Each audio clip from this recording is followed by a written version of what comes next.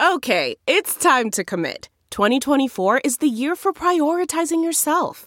Begin your new smile journey with Byte, and you could start seeing results in just 2 to 3 weeks. Just order your at-home impression kit today for only $14.95 at Byte.com. Byte Clear aligners are doctor-directed and delivered to your door. Treatment costs thousands less than braces. Plus, they offer financing options, accept eligible insurance, and you can pay with your HSA, FSA. Get 80% off your impression kit when you use code WONDERY at Byte.com. That's BYTE.com. Start your confidence journey today with Byte. What say you, Richard Ellett Murdaugh? Are you guilty or not guilty of the felonies wherein you stand indicted? Not guilty. How shall you be tried? By God and my country. The exact time when Paul and Maggie Murdaugh were murdered. At the end of the investigation, it was obvious. I'm not here to work with them, okay? And the whole point is to have this not fall into the wrong hands. This case is unique, it's unprecedented in South Carolina history.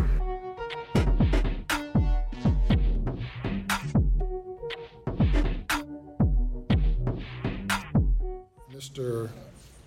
Griffin introduced the relationship between the defendant and Eddie Smith. The court conducted a pretrial, a hearing outside the presence of the jury, addressed the issue, made it clear that the roadside shooting was a bridge too far. Then the defense decided to build a road over that bridge, decided to just go right there as if they could dance through fire without getting burned, scarred, or anything. The door was open. Welcome to Unsolved South Carolina, the Murdaugh Murders, Money, and Mystery. I'm Ann Emerson. I'm an investigative reporter for WCIV. With me is our exclusive legal analyst, South Carolina's former Attorney General Charlie Condon. We have our executive producer, Drew Tripp. Manning the boards is Max Harrison, our chief photographer. We want to go straight into what happened today with this roadside shooting being allowed into court. What we just heard was Judge Newman's eloquent way of telling us that, indeed, he is going to allow, after several moments of kind of going back and forth about whether or not this Labor Day botched suicide, assisted suicide attempt would be allowed into court, this roadside shooting that played heavily into the prosecution's case, it looks like. So, Charlie, talk to me about why Newman believes this roadside shooting is fair game now. Continuing evidence why there should be a Judge Newman fan club. I mean, his language in explaining his ruling, that it was a bridge too far when you moved to exclude it, and I granted your motion. Now you're building a road over that bridge. You didn't think you could get burnt by what's on the other side of the bridge, presumably, and I'm, in effect, going to burn you if the state wants to. And what Judge Newman ruled was you've opened the door, you threw out Eddie Smith there as a possible suspect in this case, and you also put in the drug relationship. So he also made it very clear in his ruling that he's relying upon fairness. I think he used the word fairness and completeness for the state to be able to get into this. So I think there's a pivot here. It's not only for motive evidence, but it's also to get into the relationship for the state to be able to exclude Eddie Smith as a suspect. And that's exactly what Agent Kelly did on his last question. He said there was no evidence linking Eddie Smith to the murders of Maggie and Paul. He made a very flat, strong statement on that. Of course, he's not been cross-examined yet by Attorney Hart Pudling. That'll be an hour and a half tomorrow. That's what he told me. So, major development. Major development. Now, let's talk a little bit about what this meant for today. This basically meant that SLED agent Ryan Kelly came on board and went up to the stand, basically talked about how he got a call from Dick Harpootlian and Jim Griffin from rehab with Alec this was after Alec had already done a sketch of someone who he said looked like the man who had shot him on the side of the road over Labor Day. He had gone to great lengths to talk about how someone had come up to him while he was trying to change his tire on the side of the road. And then can we talk about why we think he decided to make that call to SLED? Basically, what did we hear, Drew, today about why Alec Murdaugh decided he needed to come clean?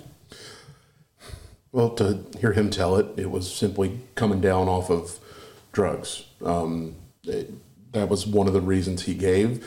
And I think also there may have been pressure on him from his family a little bit because they knew something was going on. If you missed the testimony today, it was essentially that Randy Murdaugh, Alec's brother, was witnessing and hearing about some peculiar things going on, strange things going on in the aftermath of this shooting with respect to Alec in the hospital. He was basically bribing nurses to let him use their phone, asking people could he use their phone, making phone calls and getting in touch with random unknown numbers. They take note of it, the family does, and they go to SLED, essentially. Randy Murdaugh does, and says, hey, here's a name, Curtis Eddie Smith. My brother's been calling him. And that sort of peels back the layers, and that gets the ball rolling a good bit. And I think from there, where we end up, we get Alec on the phone about a week after that, and he's just saying basically, I wasn't in my right mind. I didn't know what was going on. I can't really remember anything I said in all those phone calls, but I'm now able to think clearly. And he just almost sounded magnanimous, altruistic, if you wanted, like he just wanted to come clean. Well, and he also said that he was desperation. That's also what we heard a lot about, was how desperate Alec was. Afterwards, he just wanted Eddie to kill him, even though he wasn't paying him to kill him, but he was going to get Eddie to kill him, and he was going to have this life insurance policy for his son Buster, that everybody was better off if he just wasn't around anymore. So that's where he kind of landed with SLED a little bit. But let's listen to what they discovered when they went to Eddie's house. Basically, as soon as Randy calls him and says, hey, we're getting multiple calls from an unknown number on Alec's phone, or that, Alec's trying to make calls to that it's Eddie Smith. They go to Eddie Smith's house, and guess what they find? Let's see if the clip tells us. And was there any sort of notebook with a ledger in it or anything like that? Yes, there was also a small spiral notebook, a 3.5-inch spiral notebook that had various, it looked like, obviously it wasn't completed by an accountant, but there was numbers and there was pills and descriptions of it looks like some type of sales ledger. Mr. Smith lives in a modest house, has a modest vehicle. When we're seeing several $100,000 of deposits and financial records for Mr. Smith's Enterprise Bank, we obtained a search warrant. Through the execution of that search warrant, the funds were tied back to checks written by Mr. Murdaugh. So, Charlie, my first question out of this is, yes, it sounds like Eddie is definitely the way the state's setting it up, that he could well be his alleged drug dealer, the way they're setting it up. They're saying that he's finding all of those things that look like he's having transactions. Mm-hmm. What does this have to do with the double murder? Well, one thing that did strike me in the recorded interview, remember the interview that Attorney Griffin and Harpootlian set up with the SLED agents when he's in the rehab facility, what I thought was very harmful, really, to the defendant's position was that they then asked him at the end, is Buster in any danger because you hadn't paid the drug dealer? And he was very clear, as I recall, saying, I've paid everybody, and I'm not worried, in effect, of him being in danger. So to set up Eddie Smith or somebody else or the Cowboys or some drug organization as the possible shooter, I thought the trail of evidence, again, without Eddie testifying, I understand he would be a bad witness for the state because of so many inconsistent statements, and you'd put up a non-credible person. You could cross-examine him effectively probably for a day or at least a half day. they've gotten past that with all these recordings, which I know they didn't want in. You could tell there was an effort this morning. I guess we should say that too. After the way Judge Newman ruled, that was actually a response to a very strong effort. I thought it was sort of like a good stand at the Alamo there for Jim Griffith. He actually got the court's transcript, read them out to the judge, had an impassioned argument. Judge Newman, as I understood it, pointed out, well, you left out a couple of phrases there. Mm-hmm. And so he overruled the defense. So now you had this flood of information in. And I think where we are, see what your thoughts on this, is it's not so much motive, it's not so much anything particular with this case other than we can exclude Eddie Smith as a suspect. We think you're going to go down that path in your case. You may go down other paths with drug information. But I keep coming back to, they're not to consider any of this information for character or that he's likely to commit another crime. But there's so much darkness here. You almost get I just had the feeling hearing all this is like, what wouldn't he do? I mean, he's putting his family in this horrendous position where he fakes this. That's not the issue. Was it a real attempt to be killed by Eddie Smith, or was it a botched one? I mean, a purposely botched one to get more sympathy, to be thrown off the tracks. But you have this dark picture of this attorney who's stolen millions of dollars from innocent clients and his fellow law firm partners. He's hidden this drug addiction from so many people. It appears to be real. They had a drug problem. And now, after the killings of his wife and son, where you can see that he's not been forthright with law enforcement, to say the least. And now, after being confronted, that was the very day that Chris Wilson confronted him, right? About it was the same day. Stealing the $190,000. Well, the day of the roadside shooting, yes. Yeah, was the same day. $192,000. I don't know. Do you think Drew or Ann? Well, I such guess darkness my question here. is, there's a lot of darkness. Does this speak to the character that the jury's not allowed to touch? I find him a hard time to this all double human. life, this multiple sort of. It kept creeping into my mind. Golly, this is the kind of person that might indeed kill his own son and wife, right? But well, you're not supposed to do that. They certainly have kept on saying in testimony. So, did you really know Alec Murdaugh? Mm-hmm. Did you really know Alec Murdaugh? And that speaks to what you're saying. I just wonder how much the jury's going to be instructed to not listen to that. Yeah, they'll be instructed to be considered for these purposes only. But I'm just saying, I was struck by the amount of information there that was very negative about the defendant. Yeah. I still think there's ground. I still think there's ground to plow for the state specifically to potentially address the idea, one that you just casually floated out there, Charlie, was it a real attempted suicide, attempted assisted suicide, or did Eddie deliberately miss? Mm-hmm. What do you think? To your point about character, I think before this and always have been taking in the full picture of everything that happened. I've always been a little bit inclined to think that maybe that wasn't such a botched accidental suicide as it was a very well executed appearance of a botched suicide. But both, I'm open to both possibilities.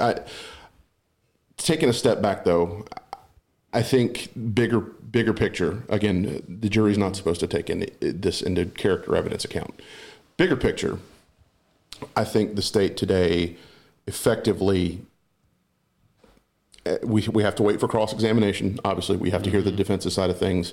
And again, to my own point about there still being a little bit of ground to plow with it, I think on the state side. All that said, I think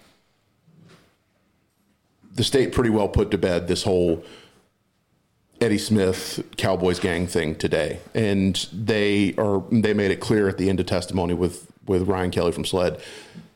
They think no one else was involved. And that's what this really all dates back or calls back to is the two-shooter theory or the multiple shooter theory, or what we've discussed so much earlier on in the trial was, could somebody else have been involved? Like, there's no way he could have done all this by himself. Mm-hmm. I think we're honing in now on, nope, it was Alec, and it was only Alec. And there's a point I want to call back to yesterday when Jim Griffin was launching into this line of questioning. And you guys didn't look at these drug dealers who were under indictment, and you didn't look at Eddie Smith and did you track their cell phones? And David Owen said, no, in fact, we did geofencing, and there were no other phones out there. The only other phones out there that night besides the families were first responders. There was nobody else out there, at least not with a phone on them. Well, but I'm going to just interject there. You did hear them say, yes, but what about the burner phones? They never use cell phones. They use burner phones. So I heard that interjected a little bit. Yeah, I mean, but they being gang members, or like they would know for sure. They wouldn't know for sure, right? But that was one thing I did hear. Perhaps I misinterpreted that, but I took it to mean that they did basically a reverse. They looked for any cell phone signals out there, and maybe again I could be completely wrong. Someone is watching along, listening along in the comments. If you have some insight on that, but my interpretation of it is they scanned for any cell phone readings in the general area and they found none. Yeah. If I'm right and what we hear today is right, they think there's absolutely no evidence anyone else was involved, and they're putting this to bed. But we have to see how the state. I think there's. He did say hour and a half to me. I thought that's a lot of questioning, right? Max, did you have a question for us? Yeah, yes. Somebody in the comment section asked if Alex Murdaugh was Eddie's biggest client, why would he kill him? Well, I don't think that. I think Eddie and I don't know. Okay. Oh gosh, I'm going to start speculating here as a journalist. This is dangerous ground here. There's so many things that you could talk about, right? Because one thing, the testimony from Alex was it was just a very impromptu. Please kill me. Right. It was like within did he say like a half an hour earlier? Yeah. He called him up and gave him a gun, and they go down there with this. Yeah. And a knife. I found that really shocking. Yeah. That he's. So I hate to keep going back to what I was thinking. Is just so much darkness here. Like here's a person out there that would agree to kill somebody within a half hour's conversation, and they go down there presumably to do it or not to do it. It's just and that's why I think where this trial has ended up is it's been at times I think a little confusing from the state standpoint. Wouldn't you agree on financial and this and that? But I will say that the completeness of the picture, there's not much missing, right? That we know about. It's all out in front of this jury. We just need that. I know it happens in closing arguments. I understand they still have some time with the state. That's what I've said to these guys several times is I need to be led to water a little bit. I think that's right. And I really want to see exactly where they're coming from. Max, do you have something else for us? Going back to Blanca's testimony when he asked about the insurance cards. And there's been this confusion of, can you imagine? That would did show. he have insurance or not? And people have been wondering that as well. That's a good point. Well, are you talking about life insurance? Yeah, no, the health insurance card. That's a good point. That would show that he wasn't planning to die because you wouldn't need your health insurance card for the morgue. Right, but then they're talking about life insurance policies. I think she requested his health insurance card for the hospital. That's a great pickup. So I would think the state would be thinking the same way too. So so at what point he called Blanca before this went down? Yeah, right before it. Between Chris Wilson and I'm going to the hospital. Who calls their? There you go. That's great. You know that reads so much into what he was thinking too. Absolutely, if they're pulling health insurance cards, they did bring that on evidence before the roadside, so they must be onto that as well. That it was not a suicide, and it was also a botched. Tinsley testimony. I guess he said when they looked into it, Alex didn't have any life insurance. So, that's also astute. That he said I was going to leave for. Funny, I left court that day with that same impression on the testimony. I was further clarified that no, it was meant. That he spoke maybe a bit broadly. That in fact there was life insurance on Alex, right? Okay, yeah, that's the way I understood it. There was no life insurance policies on everyone Maggie else. And Paul, right? But it was that they still had one on Alex. So I think that clears that part of it up a little bit. Did we have any more clips that we wanted to play, Max? Yeah, just when they went into Eddie's house. Okay, yeah. That's not just the sound of that first sip of Morning Joe. It's the sound of someone shopping for a car on Carvana from the comfort of home. That's a good blend. It's time to take it easy, like answering some easy questions to get pre-qualified for a car in minutes. Talk about starting the morning right. just like customizing your terms so your car fits your budget. Visit Carvana.com or download the app to experience car shopping the way it should be. Convenient, comfortable. Ah. Course of the 911 call, the ambulance, and multiple interviews at the hospital, that Alec Murdaugh ever mention or identify Curtis Edward Smith at all until his lies about the side of the road were exposed? No. Did Alec Murdaugh ever say that there was any risk or threat to Buster? He said no. No, he did not. He actually denied it when we asked. Did Alec Murdaugh say that Curtis Eddie Smith had anything to do with the murders of Moselle? He denied it when we asked. And is there any evidence that Curtis Edward Smith had anything to do with Moselle? None whatsoever. There you go. Yeah. I mean, that's how they ended that testimony, correct? Right. And by the way, this may be too fine a point, but it's my understanding, I'll need to double check this, but that in South Carolina there's a law that says that there's not an exclusion for paying out life insurance for suicide. Right. Somebody told me that someone who practiced in the area like Alex did wouldn't know that, so that his presumed motivation could be suspect. Yeah, I think Dick Harpootlian even addressed that a little bit. Is like he was speculating on the call with SLED that we overheard today. It's like, he apparently didn't know that there was a two-year exclusionary policy. Yeah, after 2 years you can Clause. commit suicide and you still get your payout. I know, and then there's also, I have to say, because we just heard this about the suspect, was Eddie Smith ever a suspect? Did they owe money to Eddie?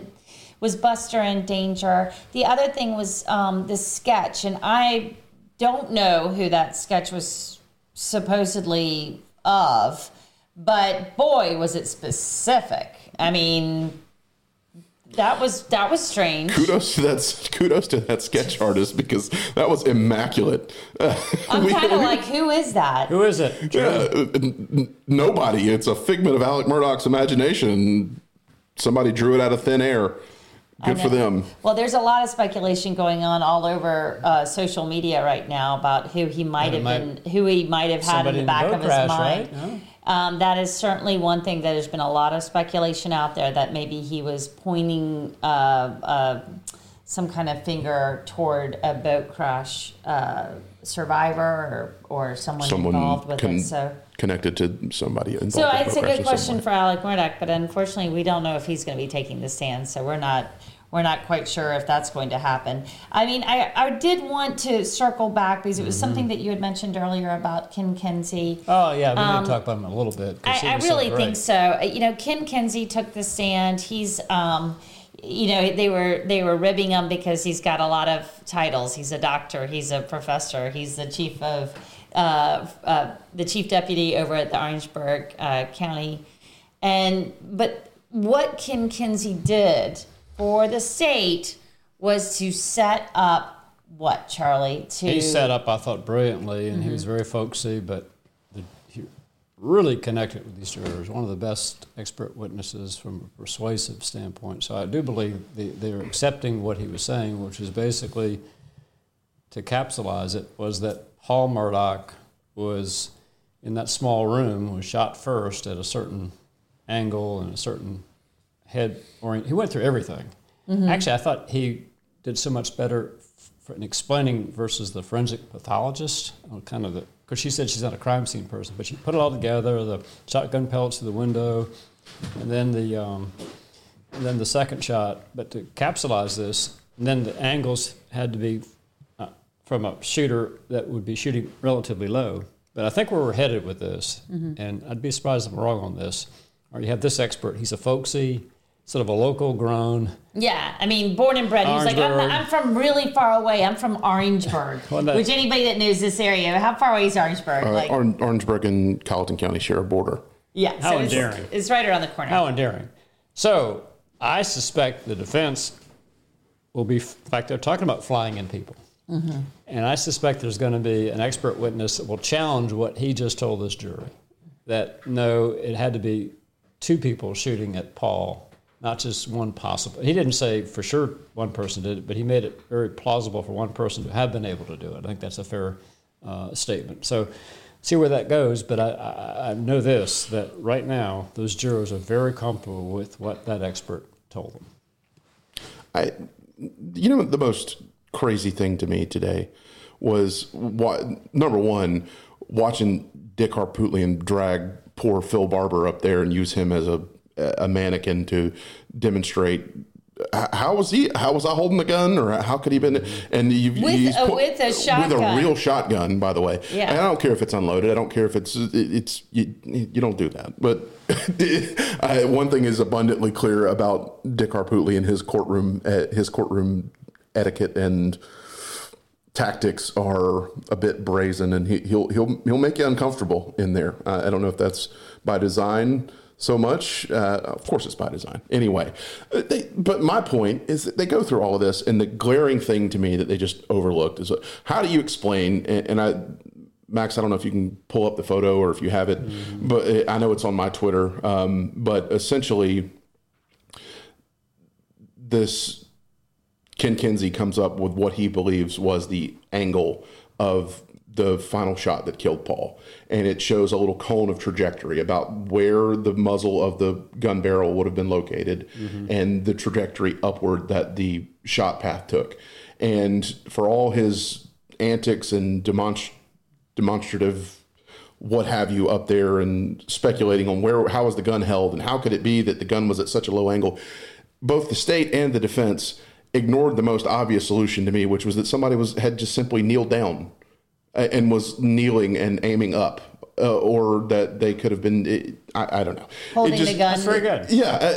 But don't you think the jurors, I mean, we've got some really, look to me like, I think we have a lot of hunters out there that use weapons and are used to, what do you think? So Yeah. I'm thinking they'll go where you are at some point during the deliberations. It's about the only thing that really makes a lot of sense. I have some questions and thoughts on some of the things. I think it's more plausible. Dick Harpootlian kind of slipped in under his breath when he was using that full-sized, long-barreled 12-gauge shotgun, that he just sort of slipped in unchallenged, that he felt it was the state's theory that a gun very similar to that was used in the shooting. And as we've heard, a gun very similar to that is missing. It's more plausible to me. All of it makes more sense to me if it was not a long-barreled shotgun, but a short-barreled shotgun. Whatever. That's just one dude speculating. But we don't know, and we won't know, will we? I mean, because they don't have the murder somehow weapon. the murder weapon shows up between now and next week, we're not going to have. Of course, in this case, that's possible, right? Well, and I totally agree with you. I mean, Drew's been around, hunting your whole life. Right. I'm a city girl and have not been hunting my whole life, and to have that gun right there was a little. I don't know if the jurors felt it as much because he wasn't pointing it in that direction, but it was brazen. That's the only thing I can say, is to have a shotgun pointed in any direction in a courtroom is quite strong commentary, I think. And it was funny because not funny, but I mean, it was extraordinary to see that taking place, because the family, of course, is right there, and you're thinking at some point, are they going to pull Alec Murdaugh up there and say, "Hey, show us how a man who's that tall." I had the exact same thought. And does Dick Harpootlian have the stones to put Alec Murdaugh up there in front of that jury with a gun in his hand? It's the OJ moment. It's the OJ moment, saying that he's too tall, he's too big. There's no way that a man that tall and big could ever get down there and shoot from that angle. We may still see it. And he laid the groundwork for it today, because he says, Dick said, "I'm about the same height as Paul." Y'all, if we see that, my head's going to explode. But yeah. hopefully we will not. I think that is beyond all bounds of good taste. But that's just me opining on something that's really, I'm just here to be an objective observer of. I think, though, however, it leads into. We're probably going to see more on that, and what the theory of more artful overlooking of that clear possibility that I put out there about the shooter just kneeled down whoever it may have been.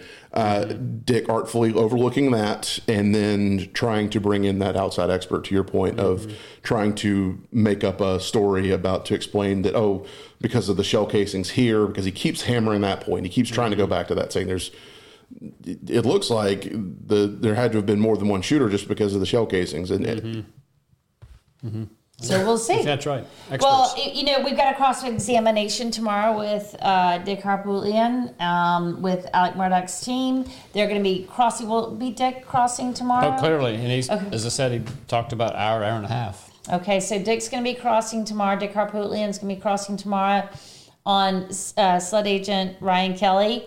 I think it's fascinating because Harpootlian and Griffin are both in that telephone conversation that they had, that interview with Sled. Not only that, it very much felt like Harpootlian was... He's kind of a witness. You're right. That's an excellent legal point. Well, thank you. Yeah. Well, I think Harpootlian is interesting because he's going to be able to say, well, you were there, Mr. Harpootlian, and you... and then they come up. And I bet Judge Zimmerman will have some wise words. Indeed, that happens. Think he will, too, because that's the tricky thing. I mean, you felt like you were sitting there in real time listening to this conversation. We've got the players in front of us, Kelly, Harpootlian, Alec, Griffin. They're all right there, and we're listening to it in real time as this goes. So I don't know how Dick cross-examines himself.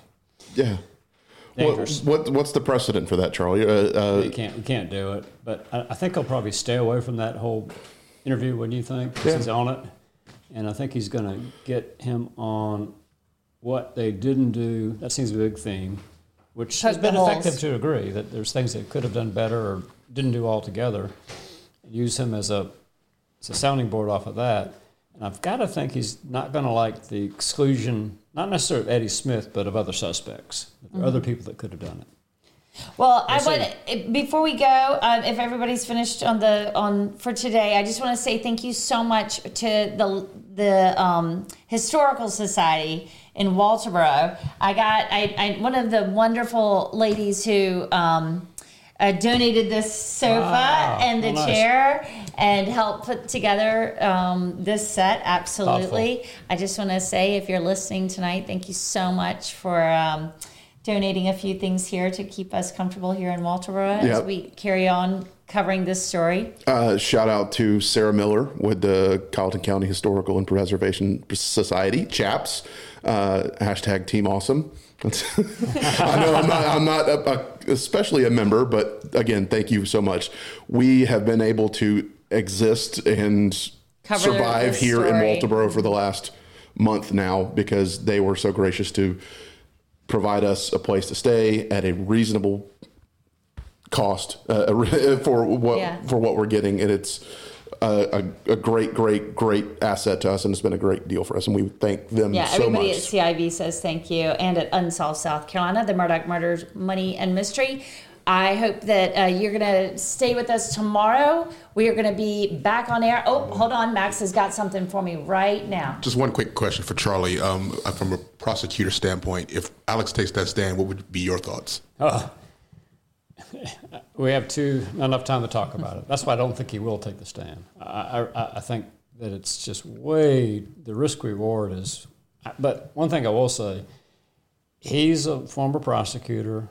He's a trial lawyer, and just watching him in court, he appears to have a really strong personality, would you say? Absolutely. Mm-hmm. So he himself may say, I want to get up there and win this case for myself. So that could happen. A huge personality, and I am watching him very closely today. He obviously did not want, in my mind, the way I read his body language, he did not want that roadside shooting in. Right. And that looked like a very uncomfortable situation between the three of them. Right. When I replayed that clip that was on this podcast. If you go back and look at that, you'll see what I mean. He is stone-faced. Griffin's kind of sitting there going, it looks like it's coming in. And boy, that was tough to see. But short answer would be inconsistencies of that, because you got the dog kennel video. So the short answer would be the inconsistency, but I would start with that. And it would be a day of cross-examination at least. Incredible. Well, we will be back with you tomorrow. Thank you so much, everyone, and we'll have much more for you as we wrap out this week 4. We'll be on day 20 tomorrow. See you then.